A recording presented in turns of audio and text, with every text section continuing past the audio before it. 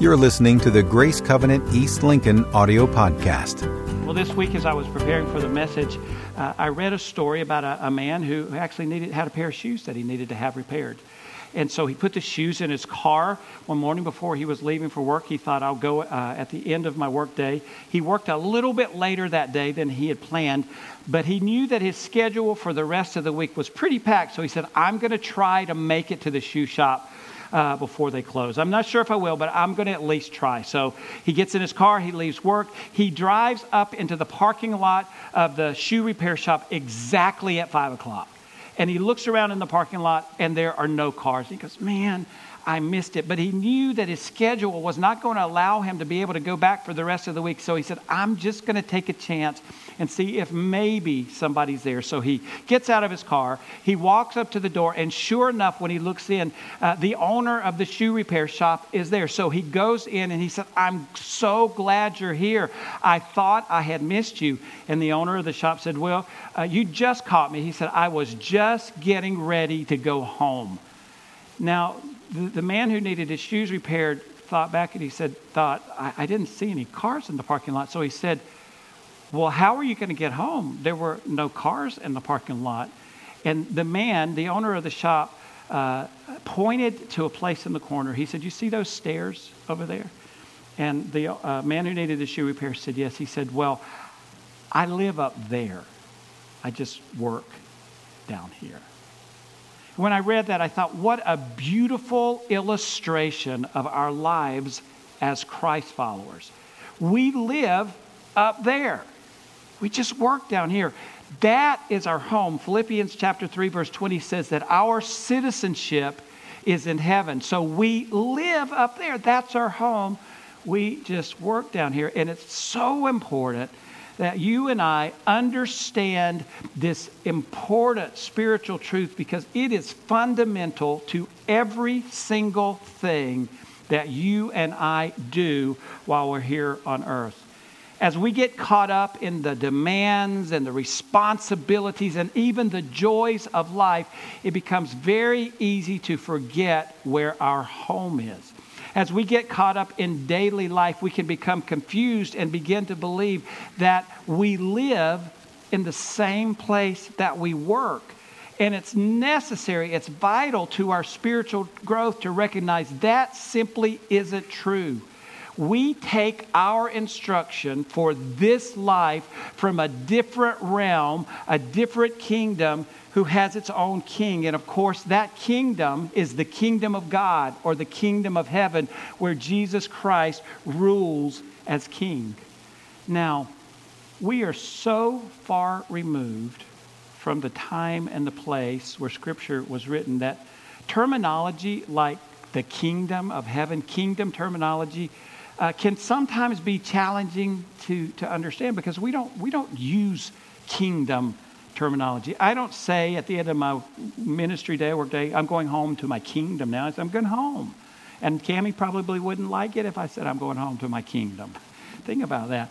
So we don't use kingdom terminology, but it's important that we push in and we try to understand, we work to understand this kingdom terminology because throughout the Gospels, the kingdom of heaven is a predominant teaching of Jesus. We find it all throughout the Gospels. And when we look to Matthew, where we've been focusing for the past 2 weekends and again today, we see where Jesus talked about the kingdom of heaven no less than 30 times. It was a primary focus of his teaching, particularly in the parables. And this is important for us to understand because not only does the Scripture teach us about the kingdom of heaven, but the Scripture also teaches us that there are other kingdoms that a person could give their allegiance to. In fact, there are 3 kingdoms that we could give our allegiance to. There's the kingdom of this world, there's the kingdom of darkness, and there's the kingdom of heaven, or the kingdom of God. And the kingdom of darkness, or the kingdom of this world, they have a ruler, and his name is Satan. He's been given rulership to reign over those kingdoms for a period of time. That's why when Jesus was in the wilderness and he was tempted by the devil could say, I'll give you all the kingdoms of this world because they were his for a time. That was his place of domain. That was his rulership. But then, of course, That third kingdom is the kingdom of heaven. And again, this is the kingdom where you and I, as believers, as Christ followers, if we have a relationship with Jesus, this is the place where we find our citizenship. This is the place where we live. A kingdom always has three fundamental components. A kingdom always has a ruler. A kingdom always has subjects within that rule. And a kingdom always has a standard for living within that kingdom. As citizens of the kingdom of heaven, we need to understand really what we're dealing with. What does it mean to live to live out as citizens of the kingdom of heaven? Listen to this. The kingdom of heaven for us as Christ followers is the visible demonstration of the comprehensive rule of God in every area of life. Let me say that again. It's the visible demonstration of the comprehensive rule of God in every area of life. So as citizens of the kingdom of heaven, it means that as citizens of the kingdom of heaven, the kingdom, God's kingdom, the standards of that kingdom must influence and impact everything we do. That's why the kingdom is fundamental to everything we do here on the earth. As kingdom citizens, when we function according to kingdom standard, according to kingdom rule, we find kingdom order in our lives. We find kingdom authority in our lives. We find kingdom provision in our lives. But if we decide to function outside the standards of the kingdom, then the opposite is true. We don't have kingdom order. We don't have kingdom authority. We don't have kingdom provision. And what we find, instead, our life is out of order and it's chaotic. The kingdom standards have a purpose. They supply for us, they provide for us the way to experience the best life possible, and that's the fullness of Jesus Christ. Because understanding the kingdom is necessary, it's fundamental to everything we do in life. It's right that why we would talk about it. You might be thinking, I thought this was a series on parables. But you're talking about the kingdom instead of, I'm going to talk about a parable today. We're going to talk about a parable. But think about this. How many of Jesus' parables start with the kingdom of heaven is like? The kingdom of heaven is like. So my thought as I was preparing that it would be good and that it would be right to just take some time to make sure we have some basic kingdom understanding so that we can experience the greatest amount of spiritual growth. So I've done that. And so now we're going to look to a parable in Matthew chapter 13. And this parable is the parable of the sower and the seed. What we find when we look at the chapter is that the actual parable is in the first 9 verses of chapter 13. And then when you drop down to verses 18 through 23, we find where Jesus explains the meaning of the parable. In one of the other gospel accounts of the parable, we find some insight into the parable that Matthew doesn't give us. Mark, in his account of the parable, reveals Jesus explaining that the understanding of this parable is fundamental in understanding all the other parables. This is the first parable that Jesus tells. And what happens in both Matthew and Mark is that the disciples go to Jesus after they've heard him tell this parable. And the question basically is, Jesus, why are you talking like this? Why are you talking in riddles? Why are you talking in parables? They were questioning him, and it would appear by his response that he believes, that he understands that this parable has foundational truths in it. And if they're unable to understand this, then they're not going to understand any of the other kingdom truths. In fact, his response is, when they come to him and they ask, he says, how is it, if you don't understand this parable, how will you understand any of the other parables? Apparently, or I think obviously, Jesus thought this is clear. This is obvious. So this first parable, we have to understand that it contains foundational truths about the kingdom, about salvation, and about the gospel. And if they weren't able to understand this, they weren't going to get the rest, as Jesus told about the kingdom through parables. And the same is true for us. If we can't understand the basics about the kingdom, if we can't understand, if we can't grasp, if we can't own the basics of the gospel and salvation, then we're going to have a hard time understanding the deeper truths of the kingdom. And if we can't understand them, it's going to be much harder to live them out. So we have to dig in. We have to do the work. I want you to listen as I read the parable beginning in chapter 13, verse 1. It says, "That same day, Jesus went out of the house and sat by the lake. Such large crowds gathered around him that he got into a boat and sat in it, while all the people stood on the shore. Then he told them many things in parables, saying, 'A farmer went out to sow his seed. As he was scattering the seed, some fell along the path, and the birds came and ate it up. Some fell on rocky places where it did not have much soil. It sprang up quickly because the soil was shallow. But when the sun came up, the plants were scorched, and they withered away because they had no root.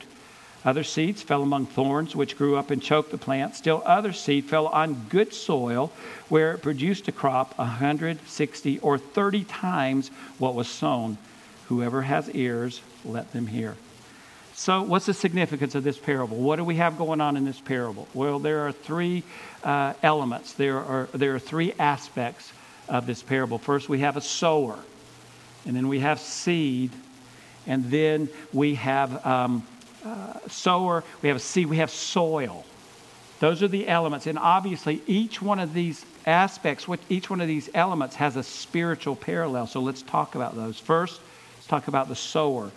The sower in this parable is God, and Jesus is declaring that the sower has a plan. And the plan of the sower is to see the seed that he plants to take root and to grow. So this is a parable about growth. This is a parable about spiritual growth. Healthy things grow.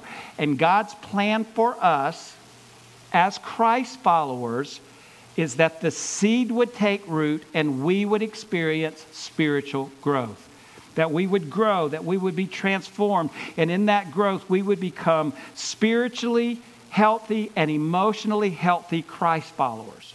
That's his plan for us. And then he goes on and he talks about the seed.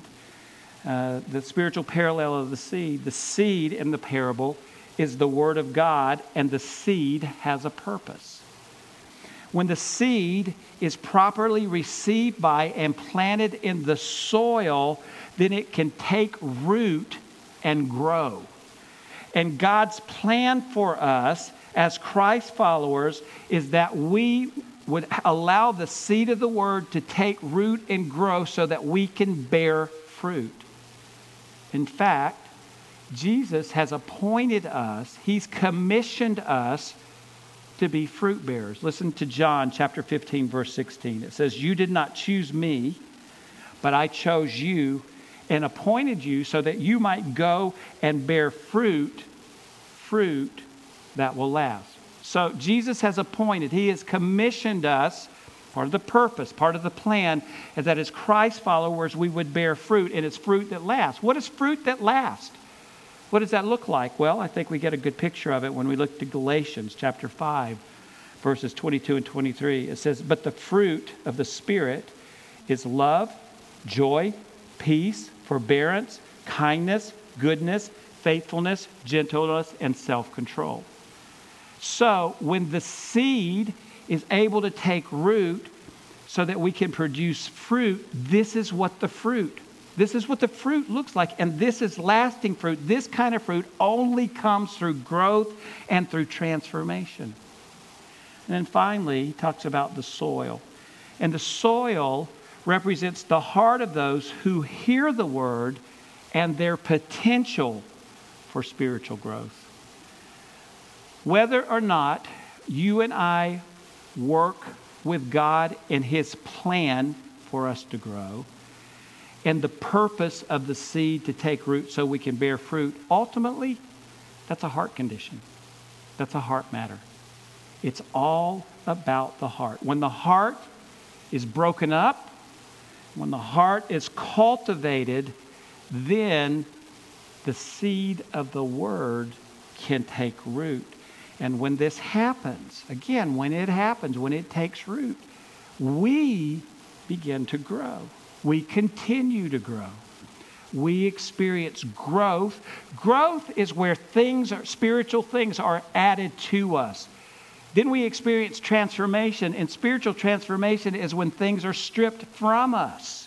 Think about that. So we grow and we're transformed because the soil is cultivated. It's broken up so that the seed can grow. Jesus goes on and he explains the meaning of this parable because the disciples ask him, Jesus, what does this parable mean? And in doing so, he really talks about the significance of the soil. We're going to look at that, but it's important that we understand that as Jesus is talking about the significance of the soil, he's not talking about 4 different kinds of soil. He's talking about one soil and 4 conditions that soil can have. And of course, the parallel is to our heart and the conditions that our heart can have. So listen as I read verses 18 through 23. You can follow along. Listen then to what the parable of the sower means.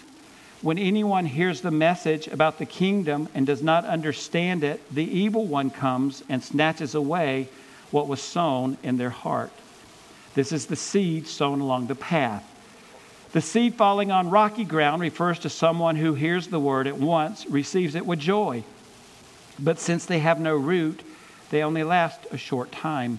When trouble or persecution comes because of the word, they quickly fall away. The seed falling among the thorns refers to someone who hears the word, but the worries of this life and the deceitfulness of wealth choke the word, making it unfruitful. But the seed falling on good soil refers to someone who hears the word and understands it. This is the one who produces a crop yielding 160 or 30 times what was sown. So first, Jesus talks about the seed that fell on the path. The fields in Galilee would have been primarily unfenced, and as a result, there would have been many pathways through those fields. Because of foot traffic, animal hooves, cartwheels continuously going over those paths, the soil of the path would have become compounded. It really would have become rock hard like pavement. And so seed that would fall on it couldn't penetrate, so it couldn't take root. It would be easily taken away. In the parable, the soil on the path represents the closed heart, or a heart that has become hardened. So hardened that it has no interest in hearing the word, receiving the word, trying to understand what the word means, much less trying to apply the principles of the word to the heart. It's because the heart has become hardened. And because the heart has become closed or hardened, it makes it very easy for the enemy. We all have an enemy. His name is Satan. It makes it easy for the enemy in a variety of ways to come and snatch the seed of the word that's been planted so that it won't grow. And then Jesus goes on and he talks about the rocky soil. And the rocky soil that he speaks of represents the confused heart. Much of the land where Jesus told these stories from was a foundation of rock, and it would have a couple of inches of topsoil on it. So if seed fell on that ground, it would begin to take root and grow. But after a while, what would happen is the root would begin to hit the rock, and the growth was stunted. It could not grow anymore. And the point that Jesus is making is not only does the soil need to be soft, but the soil needs to be deep.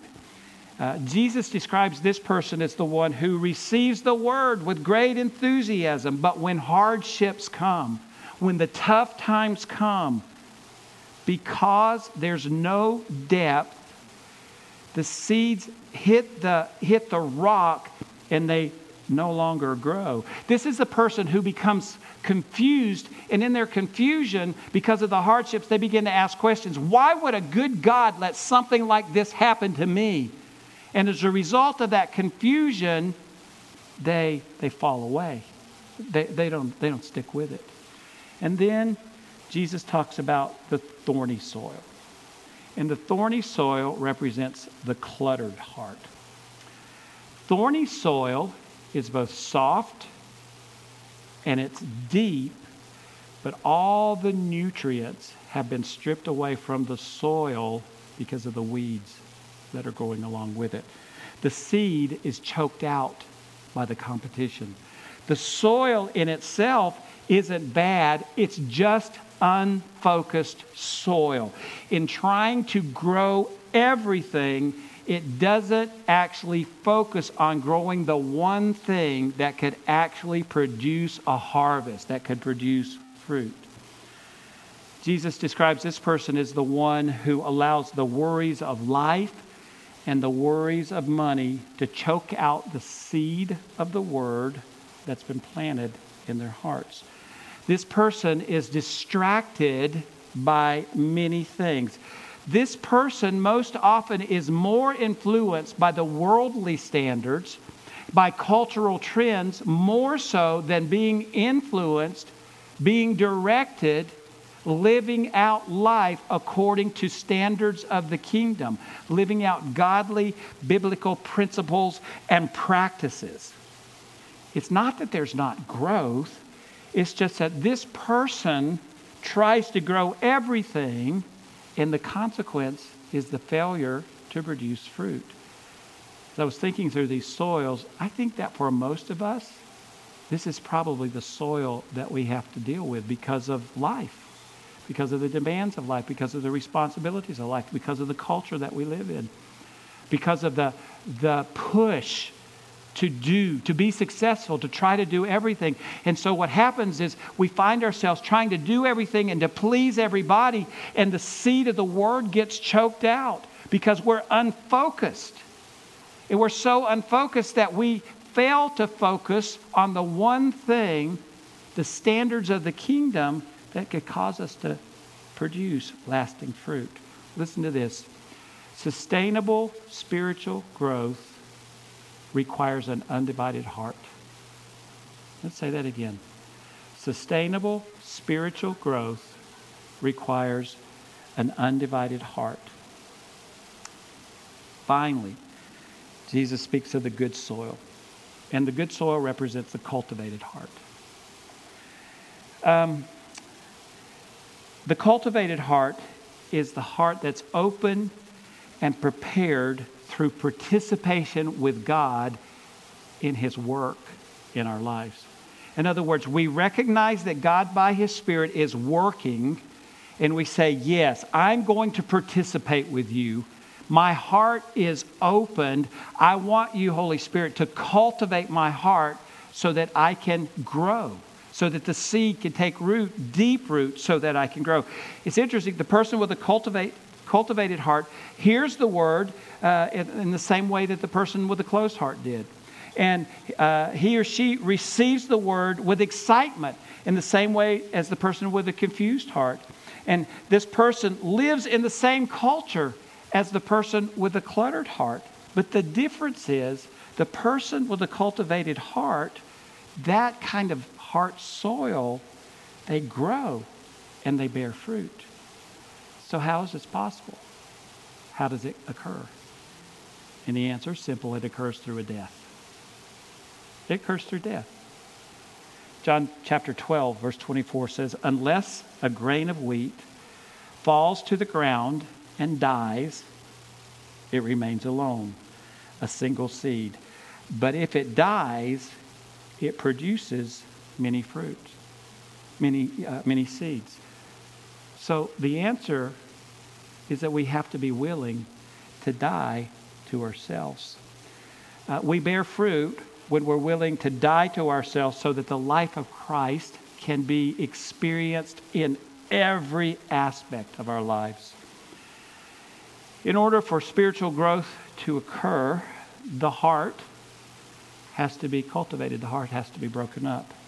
The seed has to be planted, watered, and nurtured so that it can take root and grow. And the weeds have to be removed. Here's the interesting thing. The heart is unable by itself to do any one of those things. Think about it. The heart by itself can't do that. Instead, it's God the sower who plants the seed. And it's God who waters and nurtures, cares for the seed so that it can take root and grow. It's God who removes the weeds. And it's God through a work of the Holy Spirit. And all of this requires our openness to the work of the Holy Spirit. It's God through a work of the Holy Spirit that brings about growth. But again, this requires death. It requires that you and I on a daily basis are willing to die to self. And it's about an ongoing relationship between me and the sower and the seed and the work of the Holy Spirit. That's the only way it's going to happen. That's the only way growth. We're going to add things to our life, and transformation, things are going to fall away. It's through cooperating with God, dying to self, allowing the work of the Holy Spirit. I think this parable sets up for such great personal reflection and spiritual application. Of course, the Word, that's just kind of what the Word does. But as I was thinking about this, I thought this opens the pathway for us to ask ourselves some very pointed questions. And so I want you to consider these questions. Which soil condition represents your heart? Is it closed? Is it confused? Is it cluttered? Or is it cultivated? Which is the condition of your heart? And then ask yourself, am I pleased with the condition of my heart? Am I pleased? Then ask yourself, what area of my heart needs to be transformed by God? And then finally we ask, what would dying to self look like for me? What do I need to die to?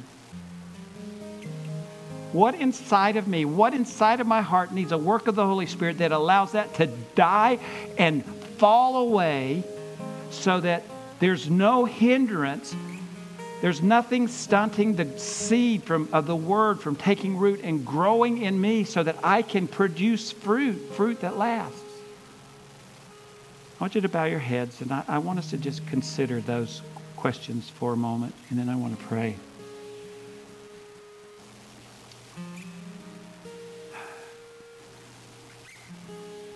Father, right now, we just, in your presence, wait and listen for the voice of your Spirit to speak to us as we ask ourselves these questions.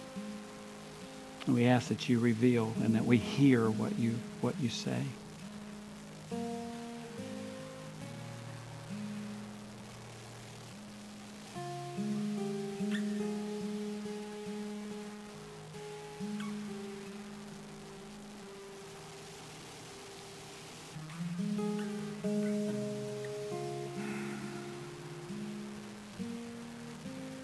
Father, today, personally, I ask myself, and I ask that you reveal by your Spirit, what's the condition of my heart?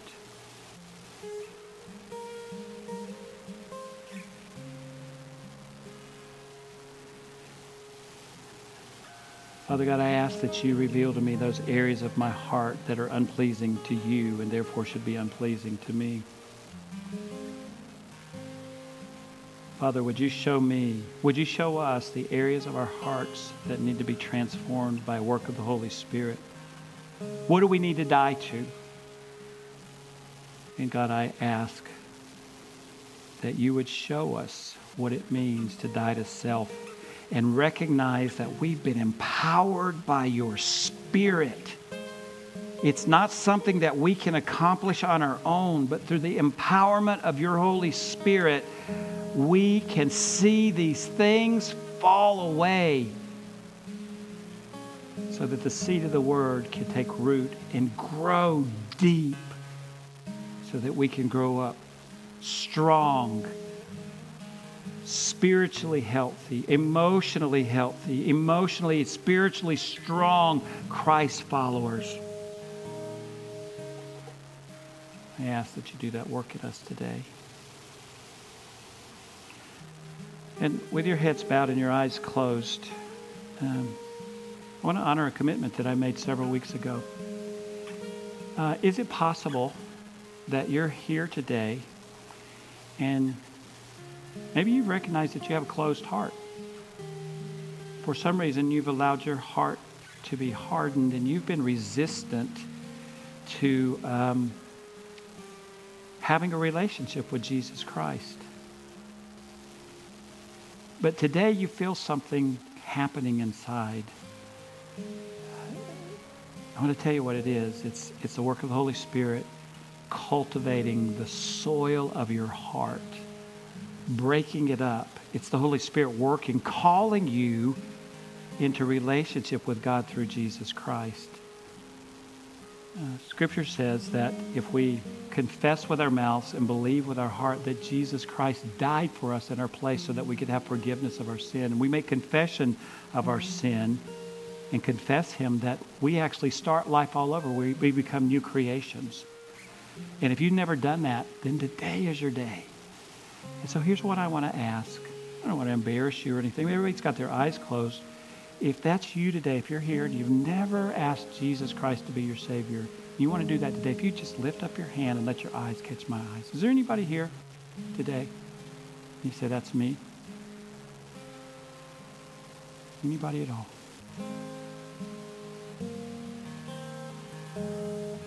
Father, thank you for the gift of salvation in this place.